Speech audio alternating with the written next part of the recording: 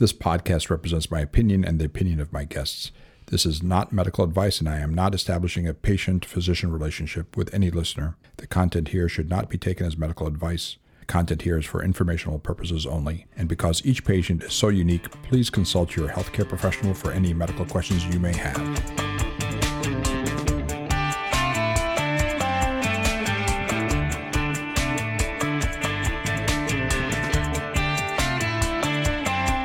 Welcome, everybody. This is Producer Seth. This is Not Your Doc Pod with our great friend and host, Dr. Chuck Tadros. And, of course, Vanessa is still out. I forgot to say that in the last episode, but everybody knows by now. Should be coming back soon. When they hear my voice, they immediately turn it off and say, there's still no Vanessa. No, I hope that's not true. Vanessa will be back with us shortly. Her maternity leave, she's having a good time, I think, but she's going to come join us again soon. I can't wait. Yeah. It takes all this pressure off of me. No, you're doing fantastic. Are you kidding? Oh, well, I appreciate that. So you had some chores to do over the weekend. Yeah. And that's going to kind of lead us into our topic. Doc, That's right. You want to tell us a little about that? What were you supposed to do, and did you get it done? Well, yeah. The quick answer is I was supposed to clean out my garage so I can get my second car, and I got 1/20th of the way through it. And before this even, I recognized that I have this what in digital currency they call it double spend problem, where you spend the same amount of money more than one way. It's just a way to misperceive time and money and energy. So where people actually think that they have time, energy, and money to do all the stuff on their to-do list and on the weekend, but they don't even get they barely get started, and certainly if they do get started, they don't have a fraction of the energy or time or gumption to money to get things done. So this is a reminder to me, this cognitive fallacy, this belief that some of our patients have, especially whenever we have patients with depression who have a hard time estimating time, money, distance, etc., that they have misperceptions about these things, and it becomes frustrating. And it makes us feel terrible about ourselves, but it's a recurring theme, and somehow I see people, including me, that just don't learn from it. So I'm just going to talk about that for just a few minutes here. This is the misperception of our time, energy, money, resources. Energy and money are a type of resources in order to get stuff done. So if I'm going to read a book, you say, well, I'll do it this weekend.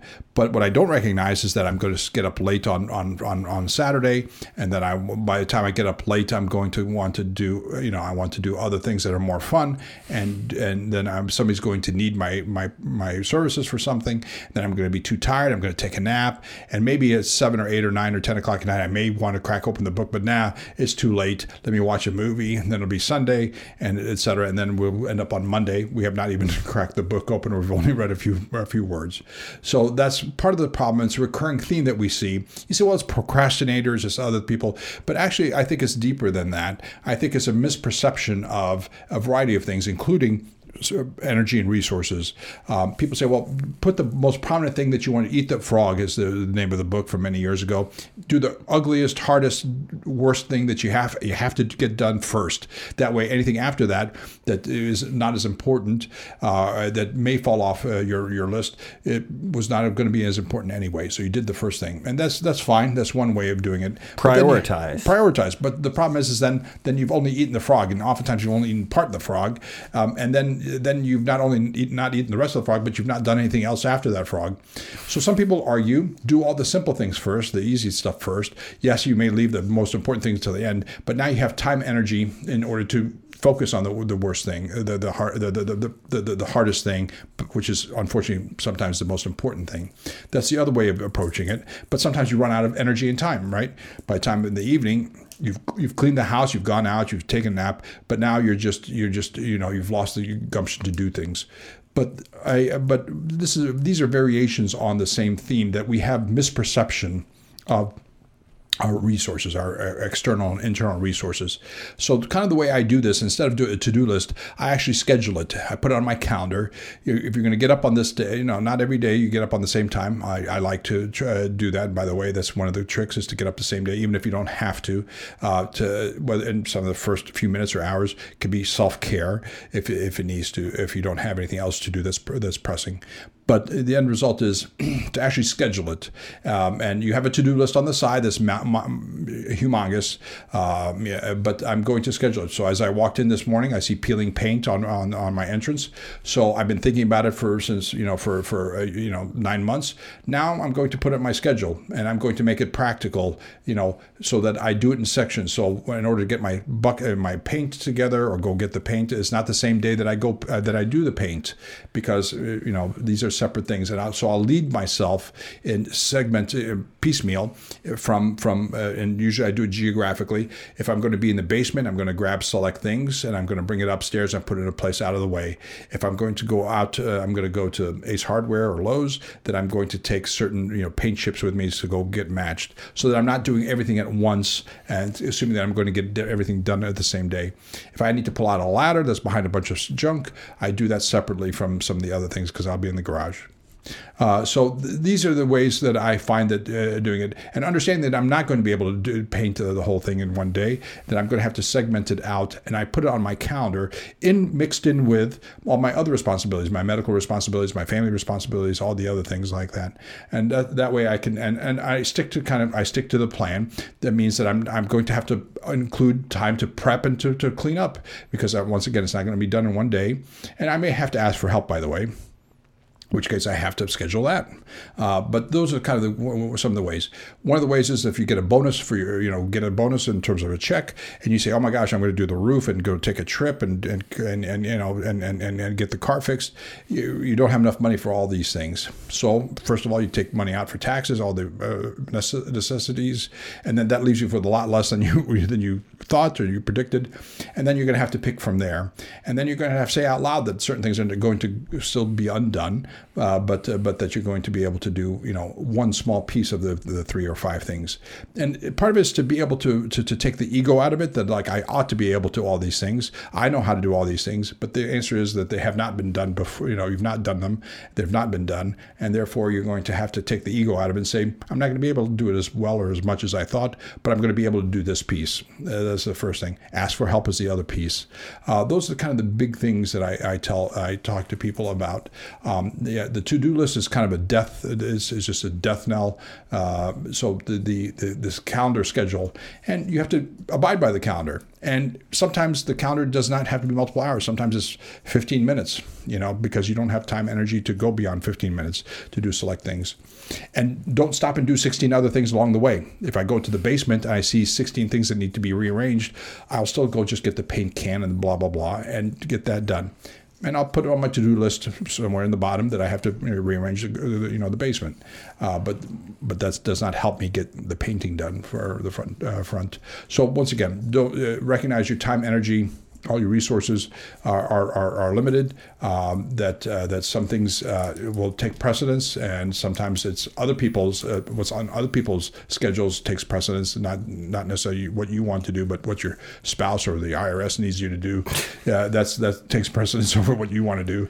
And then recognize that what's left over sometimes is not as much as you want, not as much energy and resources as you wanted, and to take the ego out of it.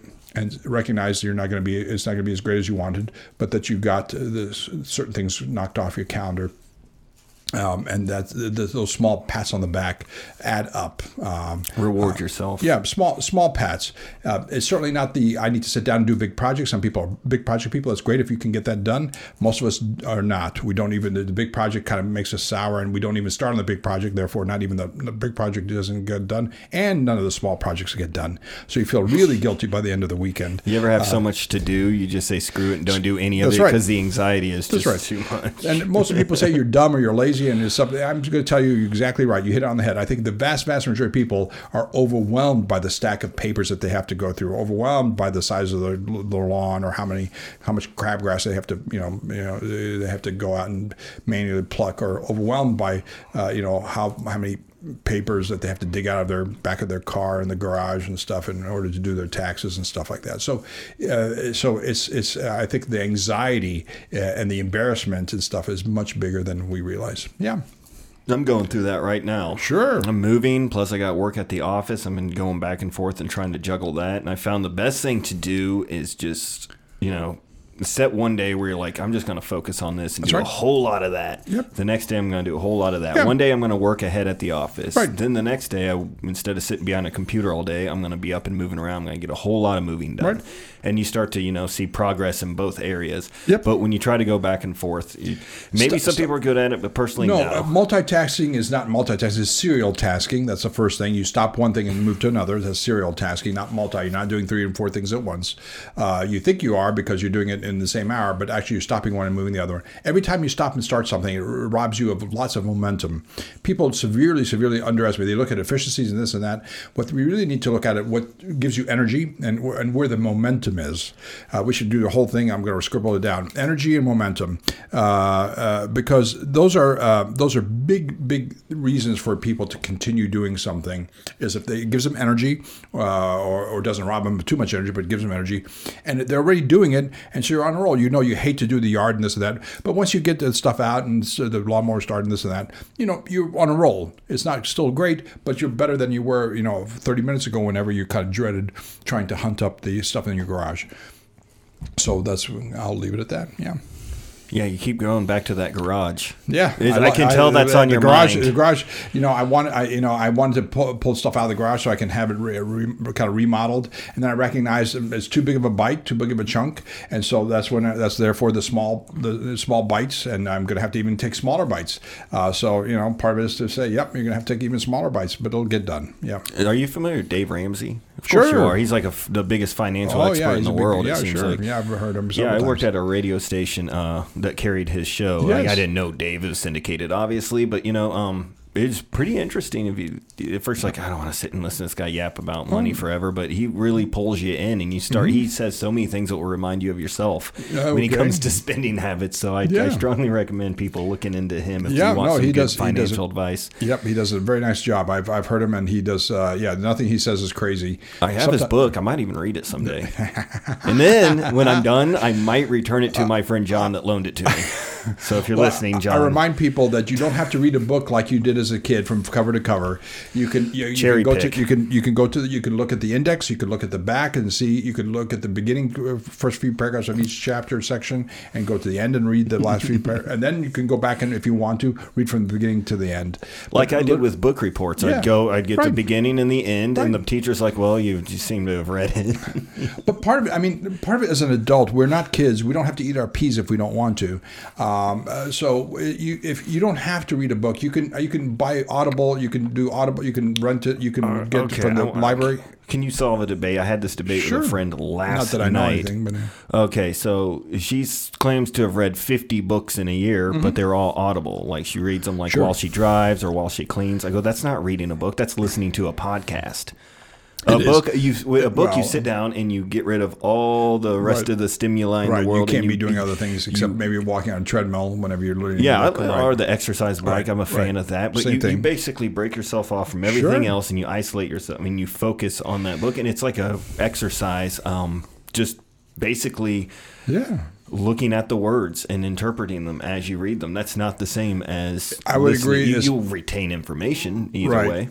Right. That's a good question. I'm going to have to ask some. I have friends and family that read books, literally read books a lot. But if they're driving, they'll do podcasts or audibles on a book or a podcast.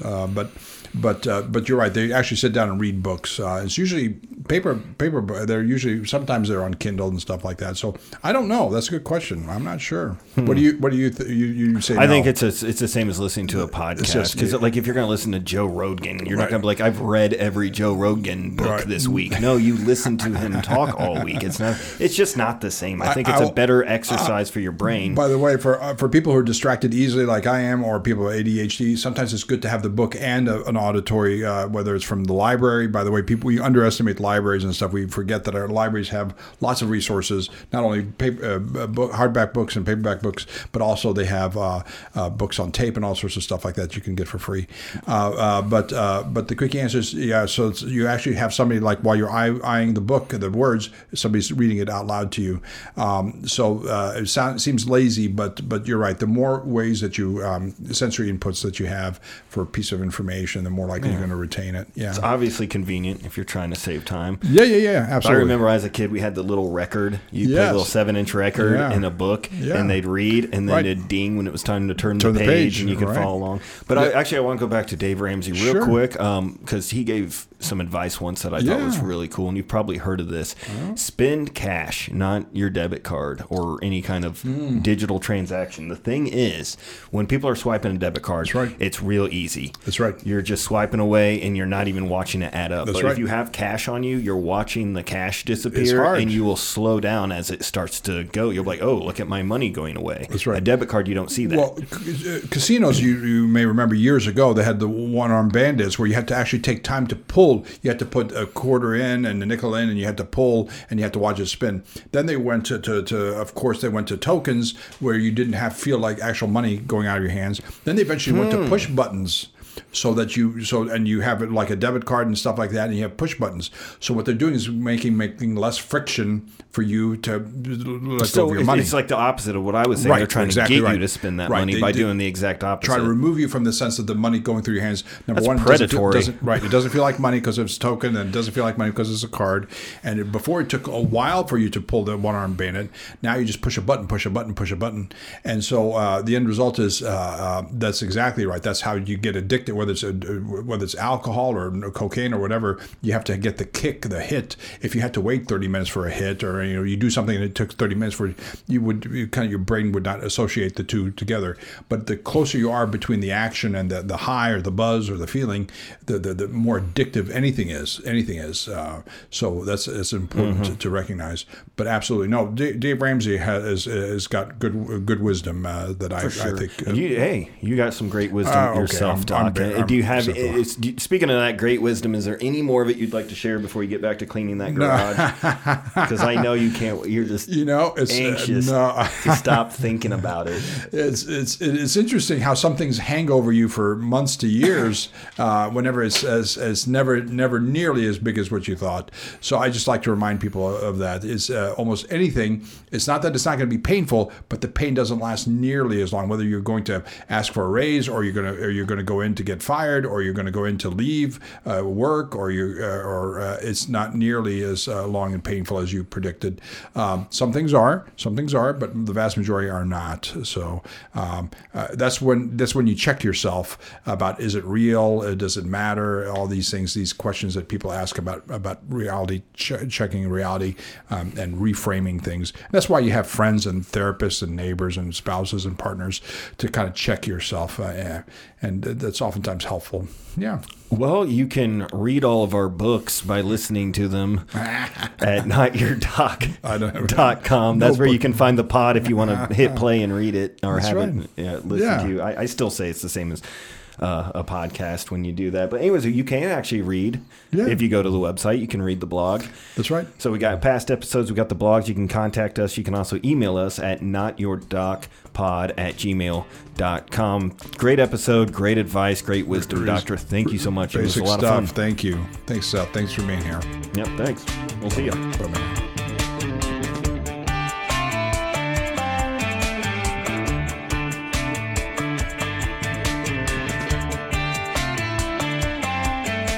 This previous podcast represents my opinions and the opinions of my guests. This is not medical advice, and I'm not establishing a physician-patient relationship with any listener. The content here should not be taken as medical advice. The content here is for informational purposes only, and because each patient is so unique, please consult your healthcare professional for any medical questions that you may have.